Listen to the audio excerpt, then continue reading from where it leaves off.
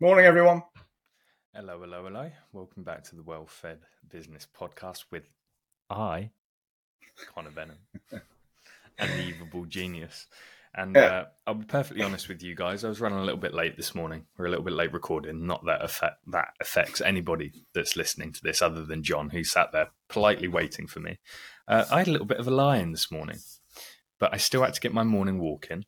I still had to get my morning cuppa in, and I still had to get my morning shit in, which has meant the first time I've looked at myself in the mirror all day is when I got on this call. And John rightfully said to me, the first thing he said to me when I joined the call was, "What the fuck is wrong with your hair?" So I just want to apologise to the viewers because, well, yes, it's a hot mess right now. a couple of things. It's a case of tell me it's morning without telling me it's the morning. Well, just Yeah. look at Connor's hair. Yeah, it's really But also, morning. I'd like to pick you up on a slight point of grammar. Wouldn't it be getting your morning shit out rather than in? It's interesting. You don't know what I do on the toilet. No, I don't. But I'm starting to get an idea. See, I leave my nighttime one in the bowl, so in the morning I can just get it back up. It leaps up. Satisfaction. Yeah, Claws its properly way home. out. Yeah, just like letting the dogs out. You know, I'm just letting the dog back in. Actually, I don't believe you leave an evening shit in the bowl. You look like the kind of guy to me who would do a self-enema in the shower. No. Yeah, you look like that kind of bloke. And you're not denying it, so... On the contrary, John. On the contrary, what? You are the face for shower enemas. I'm a poster boy. Yeah. How the fuck did we get onto shower enemas? Oh, it was me, wasn't it? Anyway, as the viewers and listeners can probably tell, I'm in an exceptionally good mood this morning, and for two reasons. The first is I finally got the fucking manuscript off to the proofreader yesterday. She's going to come back, and I'm going to add some... I'm not happy with some bits of it already, but I'm going to then make some changes, send it back to her for a second reading, and also send it to Connor and Holly for a reading. But there is light at the end of the tunnel, so if you've been waiting for it, either because you've bought it or you're just interested... we're recording this in the morning of the 25th of May. I reckon by the end of the first week of June, so a couple of weeks away, maybe 14 to 21 days, 2 or 3 weeks, it should be back from the printer and ready to be sent. That's fucking brilliant. Yeah, and the second reason I'm in a good mood, and just it's probably... Before you share that one, because we'll go on about that, just want a quick note on the book. Yeah. John's worked really fucking hard on this. So if anyone's ungrateful or is upset about waiting, fuck yourself. It's going to be a bloody good book. We all know how good John is at writing. And when he says it will be there June, it will be, because it's actually been sent off. I'm exhausted. The manuscript, it's been sent off. He's exhausted. We've got all of the logistics set up. We found the printing house. We found the distribution network. We've got everything set up on the membership site to deliver it to you as well, in terms of the most unbelievable free gift ever that you're going to get with the book that we haven't actually fully announced yet, but it's going to be different to the gifts that came with Well-Fed Freelancer. So no complaining, just excitement. First world problems if you're complaining. Yes. So the second reason you're excited... Yeah. Well, here's the story. As you may know if you've listened to the previous episodes, I went up to Dublin on the 12th of April to get my blood test done to see if I was eligible for testosterone replacement therapy. And as it happens, the bloods came back and I wasn't, because my HCT levels were far too high at 57 point something percent. But for reasons... hemocrito thingy. Hemocrito twat waffle. Hemocrat, whatever it is. HC2. I'm going to Google it because that's bugging me now. It is hematocrit. Hematocrit. So the hematocrit levels were too high at 57%. But they, for reasons I'm not going to go into, have now fallen naturally to under 50%, so I'm now eligible for it. So I spoke to the doc yesterday, and he said, yeah, we'll go ahead, and he just went through what he's going to put on the prescription set. He says, all I need now is use a nominator at a pharmacy, so I can send it to tonight, and they'll get it tomorrow, and because it's fairly new in Ireland, the cypionate, the testosterone, They'll probably have. I know it's here, but they might not have it in stock. So it might be over the weekend they have to get it because they get it quite quickly. That's okay. She says, yeah, but just a couple of things. The first is, you might want to nominate, if your local pharmacy, you might want to nominate a man, a bloke, or a pharmacy you're kind of friendly with. And I thought, why? It's fucking pharmacy, you know? I says, well, okay, but why? He says, well, expect some disapproval and a shitload of intrusive questions. I said, okay, what's that? But basically, long story short, testosterone replacement therapy has got a certain stigma to it anyway across the board. But in certain places here in Ireland, and I live in very rural Ireland, it's the attitudes are often back in the 1950s, 60s, as they were in the UK, and which is ironic considering we've had 2 referenda about abortion and same-sex marriage that have been overwhelmingly fucking passed with a yes in the last few years. But testosterone replacement therapy, apparently in moral terms, is right up there with, sheep shagging, pretending to put money on the collection plate in church, and parking in a disabled bay without a blue badge. It's just, you don't do it.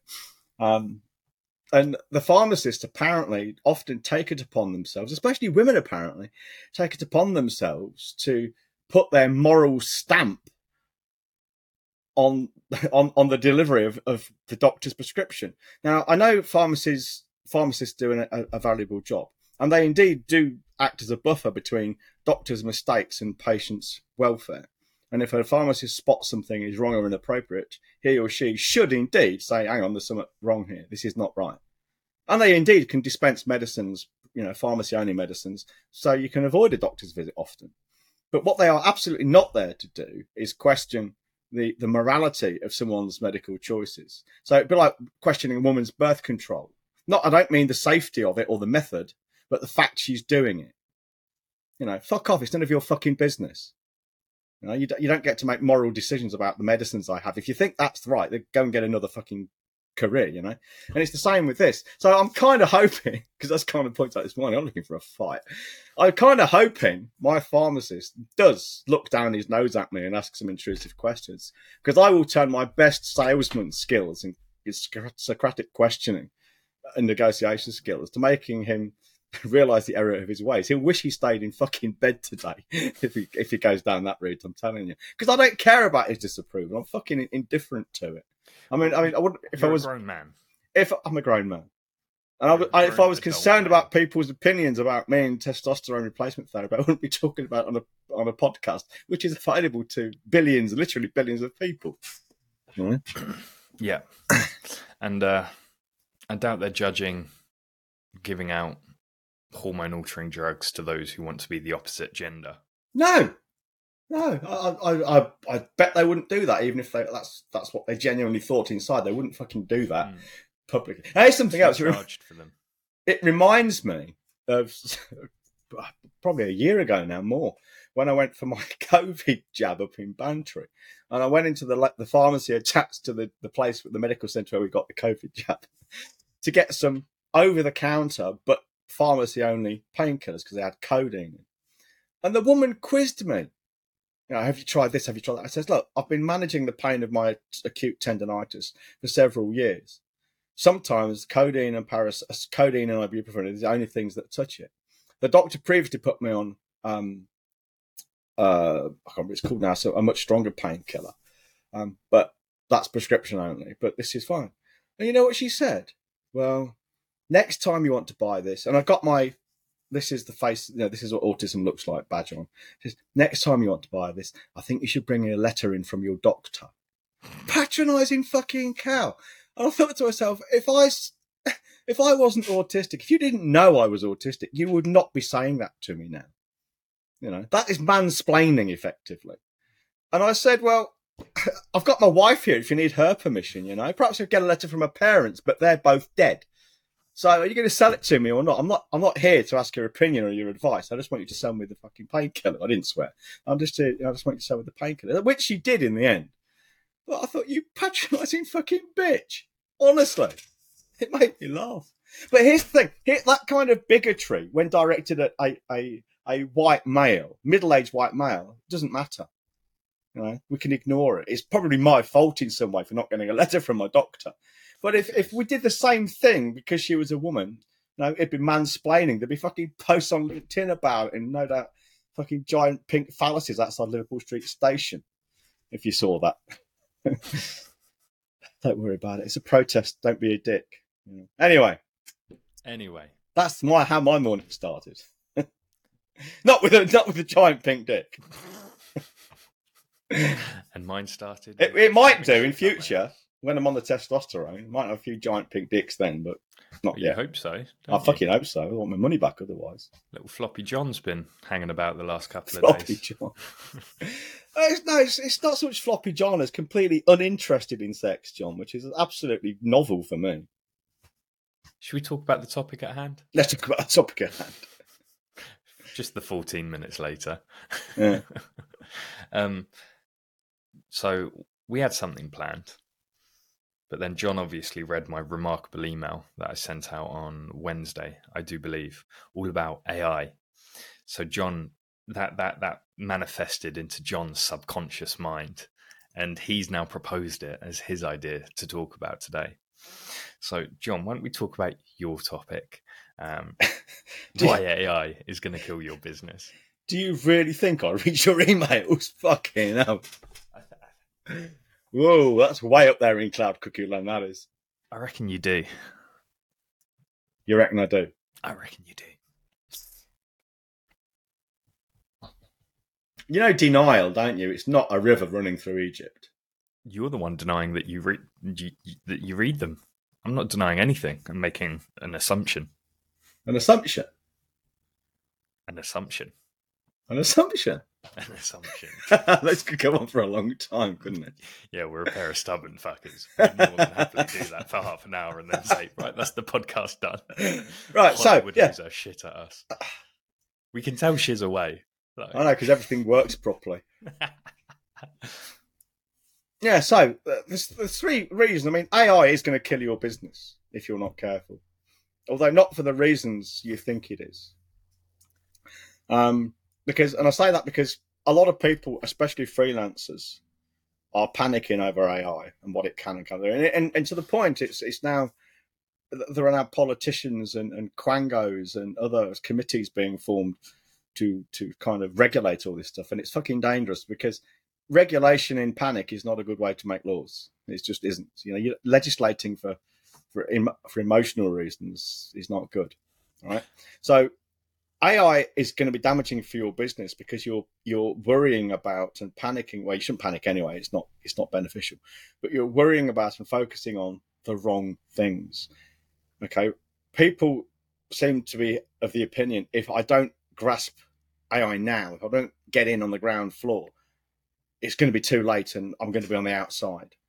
It's the FOMO thing, fear of missing out. It's nothing more than that. It was the same with, do you remember Clubhouse? Oh God, yeah. Yeah, Clubhouse. It was the same for all new things. And if you doubt me on this, just do this little test. Go onto LinkedIn and then think back. Well, first think back about 6 months and think how many people in their tagline, their headline, whatever you like to call it, had themselves described as AI experts. I bet you didn't see one ever.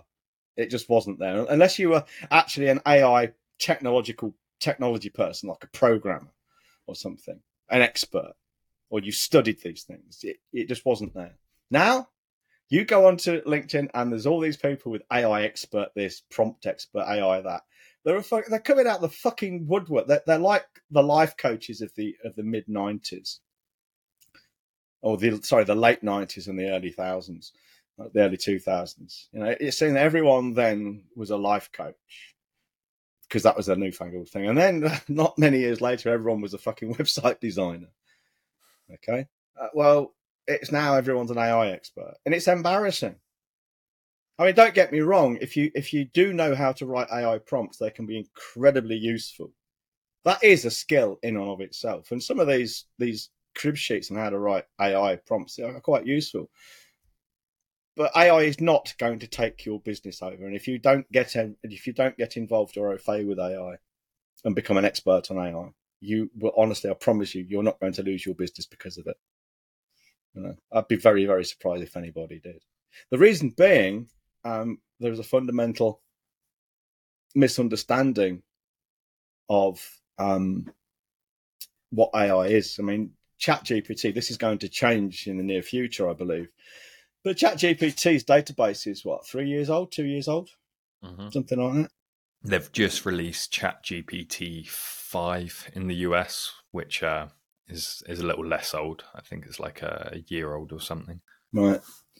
So, it's and all it's doing is it's a curator, basically. It's not got real intelligence. So, I get sick and tired of saying this to people.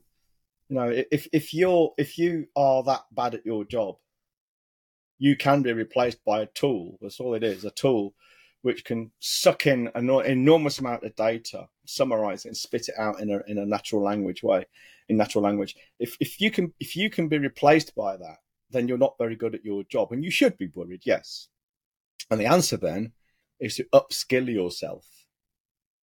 So that's what people should be worried about. They should be asking the question: okay, can I be replaced by a tool? Can my work be replaced by a tool which can draw on the massed sum of knowledge of humanity online 2 years ago, okay, and are able to summarize that? Can I be replaced by a tool that does that in my work? If you can, then yeah, you should be worried. If you can't, please don't worry. So if you're a bricklayer, I promise you, AI is not going to destroy your business. No. It's not going to destroy our business too, because the stuff we talk about behind closed doors. ChatGPT, even real-time ChatGPT, for instance, like the Google Bard replacement, or the competitor, which has real-time access to the internet. Even that won't be able to come out with the insights we come out with, because the stuff we talk about and produce is, one, it's kept behind closed doors, and two, it relies on human intuition and the kind of cognitive leaps that AI at the moment certainly cannot make. Most people can't fucking make it, let alone AI. That's what you should be focused on. Upskilling yourself, becoming an expert in a very narrow field of expertise. If you're someone who works in a field where, and you now feel like AI is starting to tread on your toes, perhaps with video editing or photo editing or podcast editing, they're the areas I see that are shit scared about this a lot. There's never been a better time to, as John just said, up-level yourself and start thinking, right, how can I build out a consulting arm of this? Because if it's going to make the thing more accessible, more people are going to be doing it. But AI is never going to be able to give it to them perfectly, exactly how they want it. So then you'll come in at the very end as an expert, because they won't be looking for a lackey to do this, to come at the end and consult on whatever project they're working on. They'll be looking for an expert to come in and consult with them on whatever the AI tool they've used has done. I feel really strongly about that. If your tools, if your actual craft is going to be more readily available, you should be looking to build out a consulting arm.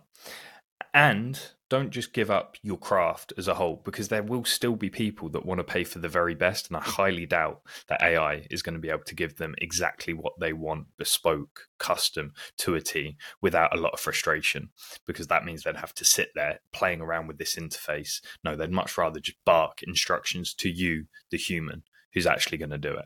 And you'll be able to command a premium, because it's handmade, and we all know that the premium that gets supplied to things handmade. You call a fucking tomato ketchup homemade or handmade or fucking artisan. A bottle of Heinz is £3. I fucking saw a bottle of ketchup the other day, artisan homemade ketchup, for £10. I was like, you fucking lost the plot. Yeah, we in it. We buy a very expensive brown sauce from the supermarket. It's imported from the UK and it's handmade. It's homemade. It's artisanal. Who put the anal in artisanal? It's artisanal brown sauce, which is a fraction of HP or Daddy's. No, sorry, HP or Daddy's is a fraction of the cost of this anus stuff, Anus brown sauce. Anus juice. That's what it is. This is anus juice. Yeah. Anal brown. And the second thing, of course, moving on from that, is it's mass hysteria. if you're spending all your time on LinkedIn, which most people, a lot of people are, I was alerted to a post of the day and it's actually someone who, embarrassingly enough, is an ex-client of mine, who was basically saying, you know, the days of just posting once or twice a day on LinkedIn are gone, and now you need to be on there for 2 or 3 hours every day. Fuck. Half your working day on LinkedIn playing at silly buggers. But anyway, if you are immersed in any forum or any medium, any platform, any community for hours of your day, and you're discussing these things, or even just reading them and absorbing them, even if you make no personal comment, you are going to start thinking like everybody else. You're like lemmings, you know, which isn't true, by the way. Lemmings don't throw themselves off a cliff. You are going to start thinking. It's like, you know, we know that if you surround yourself with a group of people, you start to take on their traits and attributes. You start to act like they do. Well, this is also true with remote connections. So if you're thinking, speaking, writing, reading, listening to the same message over and over again, you're going to take it on. Have you seen the film with Al Pacino called Cruising? No. Where it's quite an old film, but he's an undercover policeman in the gay community in somewhere in California. I think it was San Francisco, and he's basically they're looking for a guy who's murdering, serial killer of homosexuals. So he goes undercover in the gay community, and it starts to affect him. He's not gay, but he starts to thinking like he's gay and starts to acting. And it's really fucking powerful film. But that's true. This is what, you know, it's like male hairdressers who work with women. They become quite, not saying they become gay or anything, but they become quite effeminate in their mannerisms and their speech and their body language.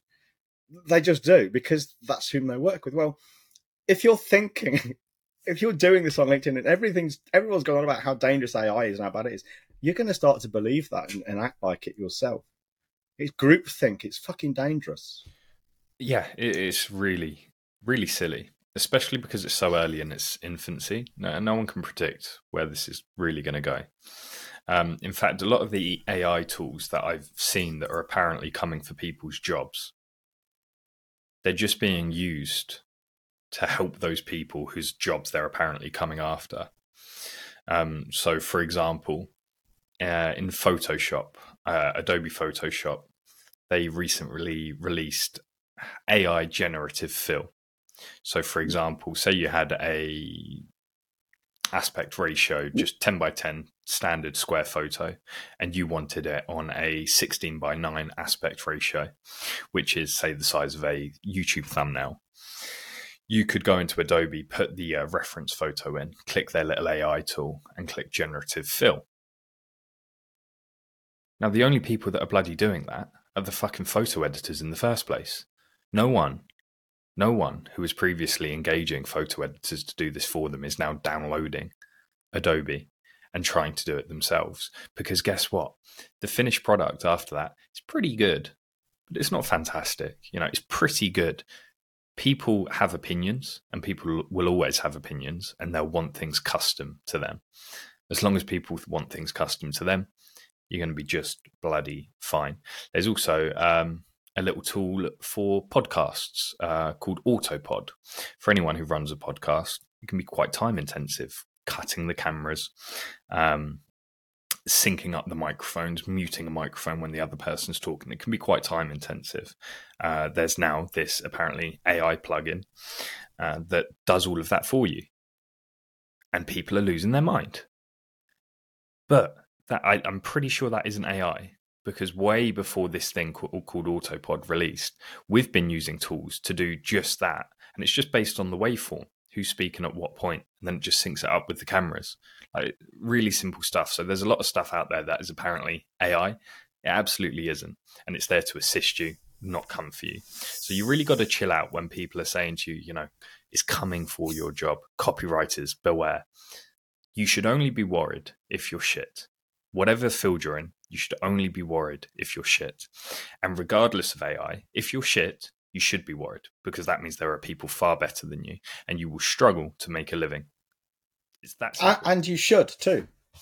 It's just the common. What is it? It's just a common enemy. And that unites people and gives people an excuse. It lifts the blame off their shoulders. The classic story from history here is when the automated loom was invented, the weaving loom. The Guild of Weavers protested, and they would go on witch hunts and smash up the looms and probably burn people at the stake for having these looms, because they were the looms were coming for their jobs. It's natural progress. AI will progress to a point, and I hope to see it in my lifetime, when we will have perhaps a human equivalent AI. It will be, for all intents and purposes, it will be alive and sentient. I hope so, and I hope we treat it decently. I'm not betting on it from the way we kind of treat each other, let alone fucking animals. But I hope to see that in my lifetime, and maybe there will become a time when most intellectual jobs will be taken over, but there will still be, because there will always be people who are willing to pay for the human element. That's never going to change. We make cars and robot factories, but we still get handmade cars, and they command a premium. That will always be true. You can't change that march of progress, but you can choose where you position yourself within it. I think it's fantastic. I think it's brilliant. Exciting. And it is exciting. It's truly an opportunity for those that are currently lackeys. They're just an extra pair of hands to do a job for someone that doesn't want to do the job themselves. You should see this as an opportunity, because you'll be able to take advantage of these tools that the layman isn't aware about. You'll be able to automate a lot of your workflow, make it a lot quicker. And with that time you're saving, you can fucking study and become a top 1% person in your field. Because I promise you, when the bottom of the barrel is raised, so when the floor of standards is significantly raised, which is what AI will do, the demand to work with the people at the very top 1% increases tenfold, because it's all squished together that little bit more, which means that the outliers at the top, they stand out even further, because it's such a smaller spectrum of quality. I found a little graph that explains it far better than I do there.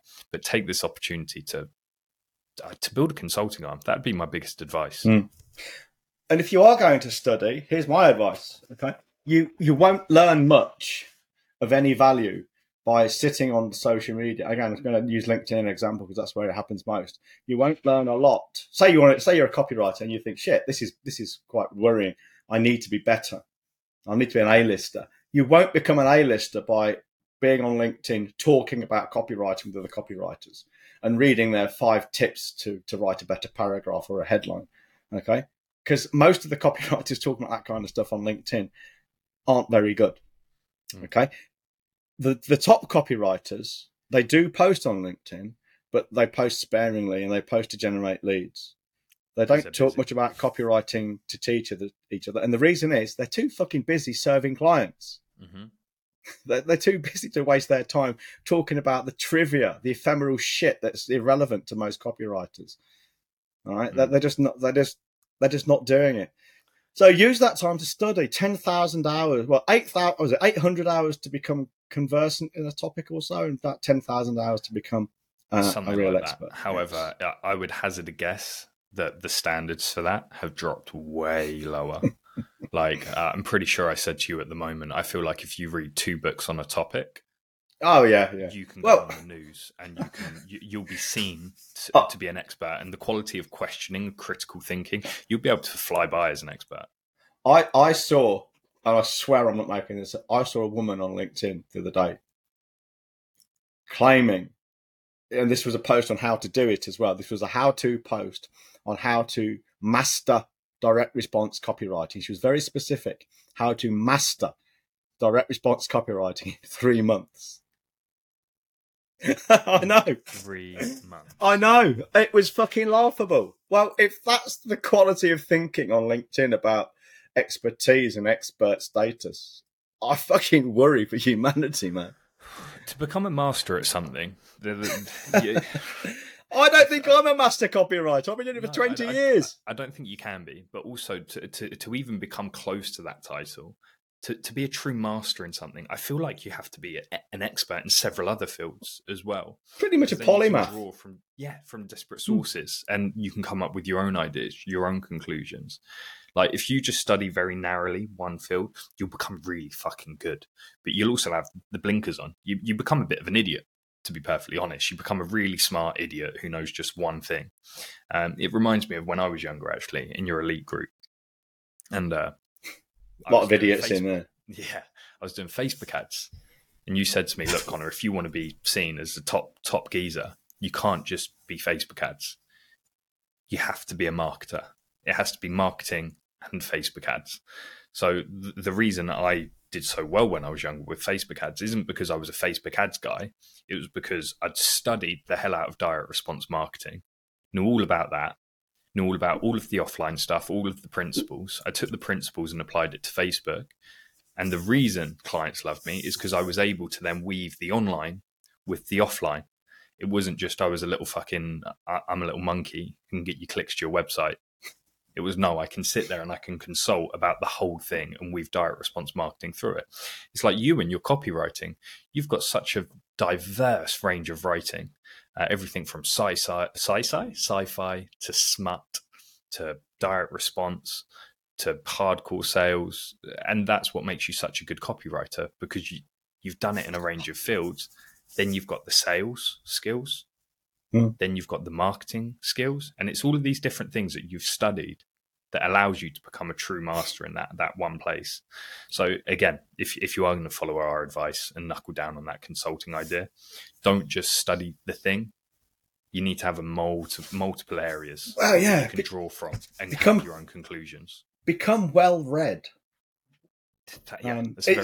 What you've just described there is a thing called synthesis, where you take diverse skills or information and you bring them together to form something new. Right? Now, I would be very clear about this. I have an advantage over probably more than 99% of humanity here because I have an Asperger's brain. Our brains are very much more highly connected inside between neurons. The upside of that is we are great synthesists. We see patterns where you won't. And that's another thing that AI is not particularly good at necessarily, though it is in some esoteric cases. We see patterns where others won't. Hey? Very good at establishing patterns in the medical world. Yes, exactly. That's one of the things I mean. But we can draw from many disparate sources, and we put together a synthesized conclusion, if you like. Conclusion is too small a word, but I can't think of a better one at the moment. Whereas most neurotypicals can't do that. The downside of it is it also means we're very susceptible to sensory overload because of those interconnections. So loud sounds are even louder, bright lights are even brighter, busyness is even busier. But anyway, that's by the by. For those, you need to learn to synthesize. And the way you do that is by everything you read, establish the principles. The principles, the strategy. If you live life on a principles first basis, life becomes a lot easier. Definitely. Principles are also things like your values, your rules, your boundaries. If everything you study, you try to find the constraints, you find the pillars that are supporting that industry up. You know, what are the things that are fundamental truths? If you find those pillars, it makes synthesizing a hell of a lot easier because you know the rules and the constraints to play within. Yeah, without question. Now, the last thing I want to say is, and this is, again, we can learn this from history. Look at Clubhouse, look at TikTok, look at Instagram, look at anything you care to mention pretty much. The people who make the most out of AI at the moment, I'm not talking about the people, the technological innovators who own the systems. I don't mean those right now. I'm talking about lay people, I suppose, people who use the technology. The people who will make the most out of AI are going to be the people who are selling you how to use AI, secrets. Mm-hmm. It's the same with everything. I mean, I said this often because it's true. You know, it's much easier to sell the how-to than to do the how-to. This is why we've got everyone is fucking aunt as a coach. This is why we had so many people become life coaches, because it's much easier. I've got a fucking spider coming down my screen. Now you can't see it on there. I love spiders. I've got. It's really distracting. This is why. When, say, growing a business or sorting your life out for life coaches or being great on LinkedIn, it's much easier to sell the idea of, hey, I can show you how to make money doing this thing than it is to do the thing yourself and make money from it. And if you doubt me, just think of all the people, and I bet everyone has seen this. If you're on LinkedIn, I bet you've seen this. People who've got LinkedIn Trainer, getting you quality leads from your LinkedIn posts, etc., your LinkedIn content. That's what they do. And I bet you've seen the people who do that posting saying, I'm struggling to get leads. Why aren't you using your own fucking system? And if you are, it's clearly not working. Why are people selling stuff, say, on Instagram and TikTok? How to get billions of followers without paid advertising, selling it with paid advertising. How does that work? How is that not? How are people not seeing that going, what the fuck is going on here? Yeah, it is easier to sell the how-to than it is to do the how-to. Now, we sell the how-to. I'm not going to deny that. But you know what? We do the how-to, and we've done the how-to. And I've done the how-to for myself and others as well. You know? And also, we sit and consult with you to make sure you're implementing it correctly. It's not just preaching from the, what's it called? What's that wooden pulpit? Called? The pulpit. We're not preaching from the pulpit and then telling you to fuck off and figure it out. Well, we are if you're not paying us. But for those that pay us... Yeah, obviously. For those that pay us, we invite you into the preach chambers after and encourage you to bring your children. Buggy, there's how do I say this without saying it, John? I don't know because I don't know what you're saying. There's a guy who is an old school internet marketer. His first name begins with a P. He's written, that's a clue, he's written lots of books on things like The Ultimate Guide to Facebook, The Ultimate Guide to TikTok, The Ultimate Guide to everything. It's just everything's immediately a book. He's got one on Clubhouse too, funnily enough. Is this helping you ring any bells? No. They've got a glasses and a goatee. Very popular back in the day, about Facebook ads in particular. I think I might know who it was. He very big at Google AdWords at one point? Yeah. I think I know who you mean. He's religious. Yeah, very, I think. Yes, I know who you mean. Okay. Anyway, it finished not long ago, because if I give the dates away, everyone would definitely be able to piece it together. They just ran an event called... Well, it was all about the future of generating traffic and lead generation using AI, and how you have to use AI now with all of your online ads. And if you're not using AI with all of your ads, you're a fucking dum-dum and you're going to get left behind. Yeah, I was right. It is him. Yeah. And a good friend of ours, a client privately of both of ours in the past, has attended said seminar. Oh, yeah. He's very big on this guy. Yeah. And it just makes me a bit icky. A bit icky. Icky. It's like, it's interesting. If it was on the radio whilst I was driving home from football, I'd listen.